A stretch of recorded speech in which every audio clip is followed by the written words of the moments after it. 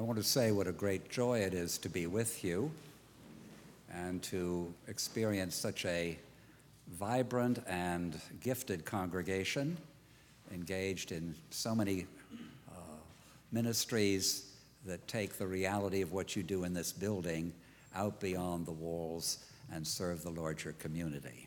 I'm proud to be with you, and you are yet another confirmation of the gift of the Episcopal Church and this tradition which shapes and forms and sustains us. The parable, the two men, the Pharisee, the tax collector. The Pharisee's actions are appropriate.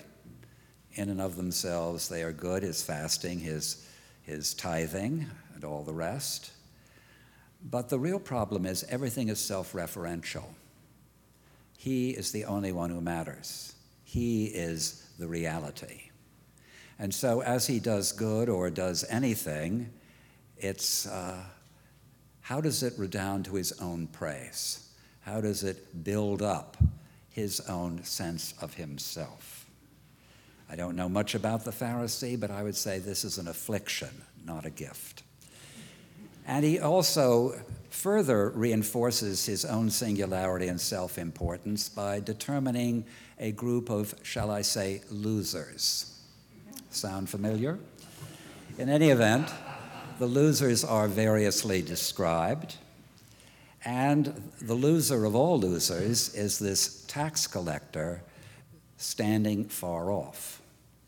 Now, you have to understand that tax collectors were Jews who were collaborating with Roman occupation.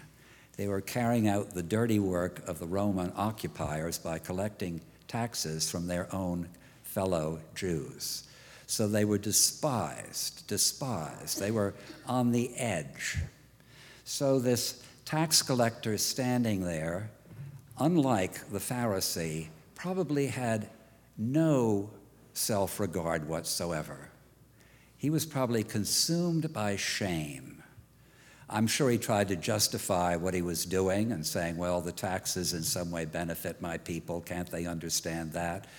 Can't they understand that I need to do this for my family's sake? I'm sure there were all sorts of rationalizations, but nonetheless, it was a shameful occupation. And as he walked down the street, people would turn away from him or mutter things as he passed. And yet, he is not imprisoned in this sense of shame. He isn't saying, I am absolutely cut off even from my God. He says, have mercy.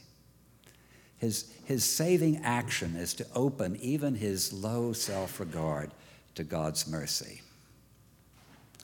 And so I think in a curious way, I certainly speak for myself, I can be both the Pharisee and I also can be the tax collector. And either way, one is called to be open to God's mystery, God's love, God's compassion, and God's forgiveness. Now the Pharisee, I want to stay with the Pharisee a bit because you are a church dedicated to St. Paul. And St. Paul, you may remember, was a Pharisee. And the Pharisees were very righteous people. They were more progressive than the scribes and Sadducees. So I think we would want to be in the Pharisaical camp. Their theology was a little more liberal and progressive, and they, by and large, were more open to difference than the others. In any event,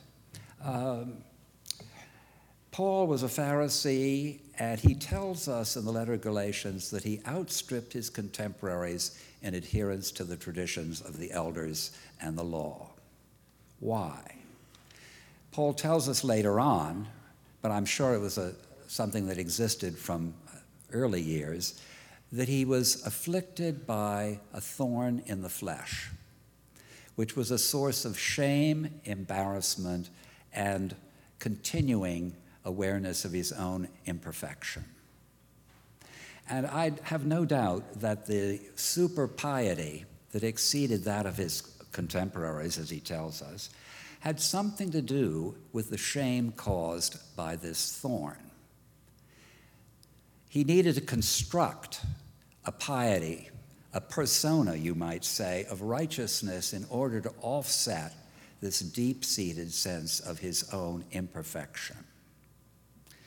So then into his world erupts this heresy within Judaism that is focused on Jesus.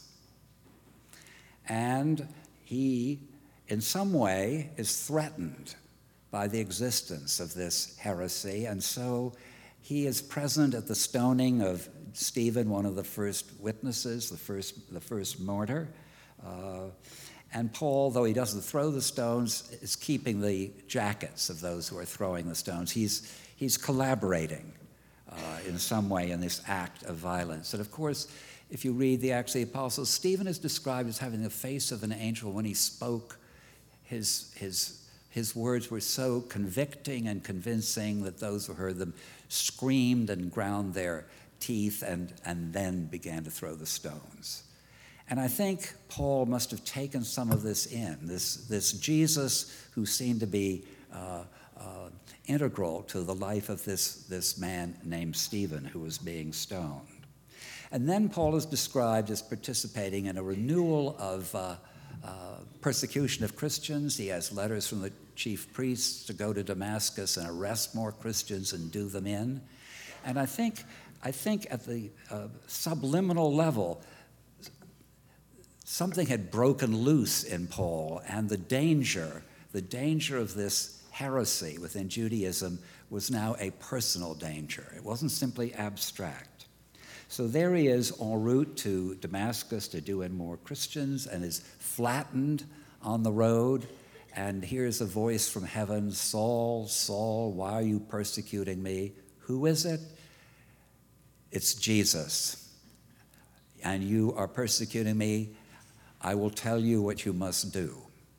So Paul is blinded, led into the city, and nothing is said about how long this state of blindness is going to last. It lasts 3 days, but for him it must have been an eternity from the beginning. When is this going to be over? What is this all about? His life as he'd known it is completely crashed and burned. His piety is completely overturned by this encounter on the road to Damascus. And there he is, vulnerable, waiting for what? And then, and I think this is so interesting, and it goes back to something I was saying in the adult class, Jesus appears to a disciple named Ananias and says, "You are to go and speak on my behalf. You are to go to Paul and say, 'Jesus has sent me.'" And Ananias, quite understandably, says, "You must be crazy. We all know this man is a persecutor, and he does in people like me, and you're expecting me to go to him and say, 'Jesus has sent me?'" And Jesus says, "Yes." So Ananias, I'm sure in fear and trembling, goes off and finds Paul blind and dependent, and I'm sure stuttering, puts his hands on Paul's head and says, "Brother Saul, Jesus has sent me." And with that, the scales fall from his eyes, and Paul now sees again, and now sort of rejoins the human community, and this liberation has occurred through the agency of another human being. I think it's so interesting that Jesus, who spoke on the road to Damascus and flattened him by a voice from heaven, in this instance speaks through a human voice. And how often in our lives human agency becomes the way in which God addresses us.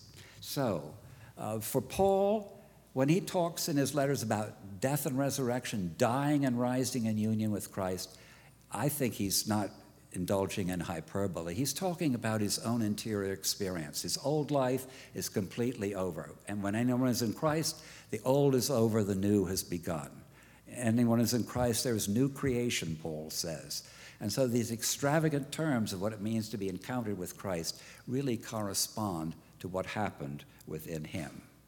And so now he rises, and instead of a self-constructed piety, he says, grace. Grace is the way one lives. It's not by what one does, it's by one's active adherence and companionship with the risen Christ. So it could end there. But isn't it interesting, the thorn is still there. And in the second letter to the Corinthians, after an extravagantly successful life as an apostle, trusted by the rest of the apostolic community, Paul prays that this thorn will be removed. My sense is, yes, he's filled with new life, a new sense of being and purpose and all the rest of it. The old is over, but there's still this shame, this thorn. And I'm very glad we don't know what it is. We can always read into the story our own thorns. So, what happens? He prays, and the risen Christ says, the thorn stays. My grace is all you need. My power comes to full realization, not when you are fully in charge and self-congratulating, but when you are weak and available to my grace and mercy. And so the deeper conversion for Paul, I think, is at that point where he accepts the thorn as part of his own reality and doesn't obsess, but allows the risen Christ to incorporate it in whatever way the risen Christ and the wildly imaginative Holy Spirit might have in mind for whatever purpose God has in the future. And so Paul then can sing Alleluia, I think, more fully. And at one point in one of his letters, he says, I was a persecutor. I did all these awful things. Nevertheless, by the grace of God, I am what I am. A sense of his past, with his imperfection, the thorn, all being incorporated into his life as a disciple, and he accepts the fact that God can use even the things that drive us crazy about ourselves as part of how we are to be bearers of his word and revealers of his truth. And I was thinking here of Karen Horney, who was a pioneer in psychoanalytic theory. And she said the human person is three-dimensional. We are an actual self, the sum total of our life, whatever has happened to us, the wounds we carry with us, the dysfunctional family we came from, or whatever it is. And then we offset our actual self with an idealized self. We sort of create who we would like to be that is counter to some of the embarrassment, the shame, the imperfection that is written into our own life. And then she said, then there is the third dimension, which is the real self, which is gift. We can't construct it. It sort of breaks free at some point.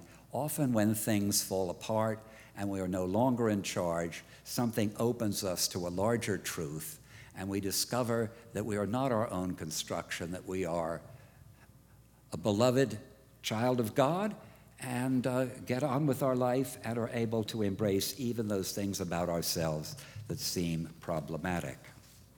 I think here, having mentioned Karen Horney, Carl Jung saying, that I feed the hungry, that I forgive an insult, that I love my enemy in the name of Christ, all these are undoubtedly great virtues. What I do unto the least of my brethren, that I do unto Christ. But what if I should discover that the least among them all, the poorest of all beggars, the most impudent of all offenders, the very enemy himself, that these are within me, and that I myself stand in need of the alms of my own kindness, the alms of my own kindness, that I myself am the enemy who must be loved. So extending to ourselves the alms of our own kindness is what grace does to us as it moves deeply within us. And I think that's what Paul's ultimate experience was, to be able to accept himself with the alms of his own kindness, namely the very kindness of Christ, who accepts us as we are and says, you are what you are, and you're beloved, and now be my gospel in flesh and blood. The same struggle, though, to sort of make room for this truth, I think, probably had to be faced by the tax collector. He could have stayed immured in his shame, blamed himself, created a wall around himself, but he opened himself to God's mercy, and that was his liberation. I was thinking here, too, of the poet George Herbert, the 17th century priest poet in England, who came from a noble family and had all sorts of opportunities to rise in the life of Cambridge University as public orator, noticed by the king. A glorious court-related future lay ahead for him, yet as Isaac Walton in his biography of Herbert says, when the king died, so did Mr. Herbert's court hopes.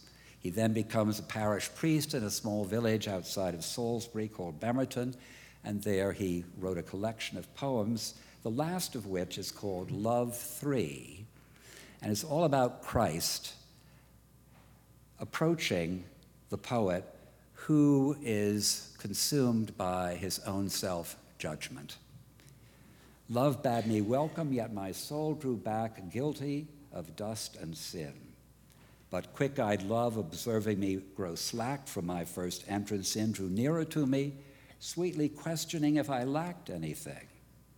A guest, I answered, worthy to be here. Love said, you shall be he. I, the unkind, ungrateful, ah, my dear, I cannot look on thee.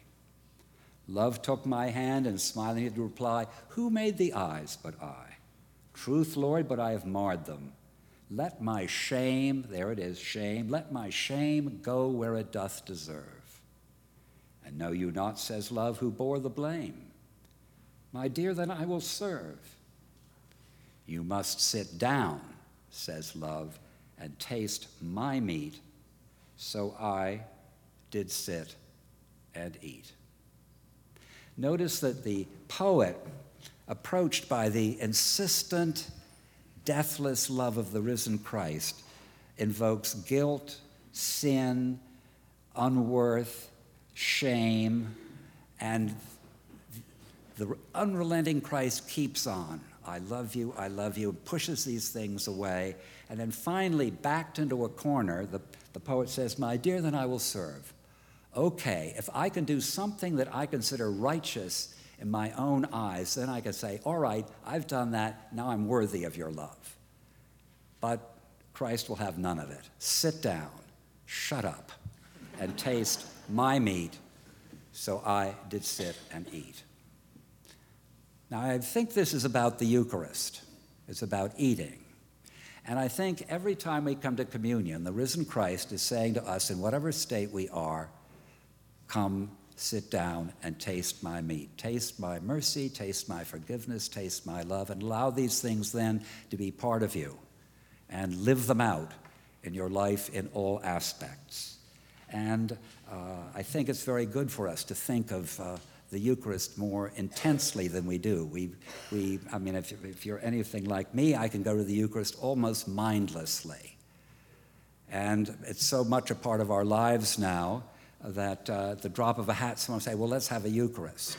And so I think it's very important to think sometimes about this is the risen Christ meeting each one of us in the depths of who we are with a secret key, opening the soul's most subtle rooms.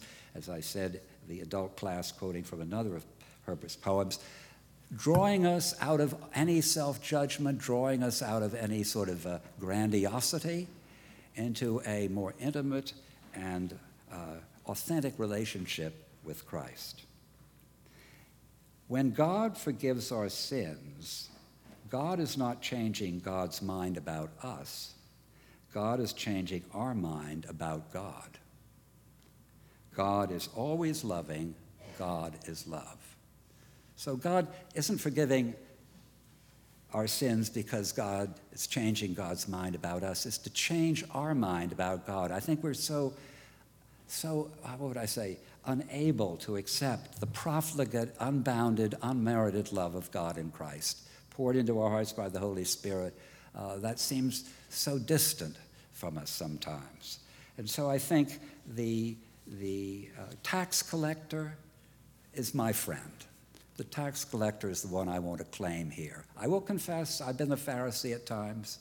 Things like I deliberately plan some wonderful righteous action that will benefit someone else. And I sort of imagine how grateful they will be when I do whatever it is I'm going to do. And I go, and of course, to God be the glory, but nonetheless, here I give you this thing, or I extend this act of generosity to you. And they may say thank you, but I think, wait a minute now. I mean, I expect more than that. And then I sort of think, well, was it worth even doing? Well, that's the Pharisee. Because you see, what I was looking for was self-aggrandizement. It wasn't genuine and self-forgetful.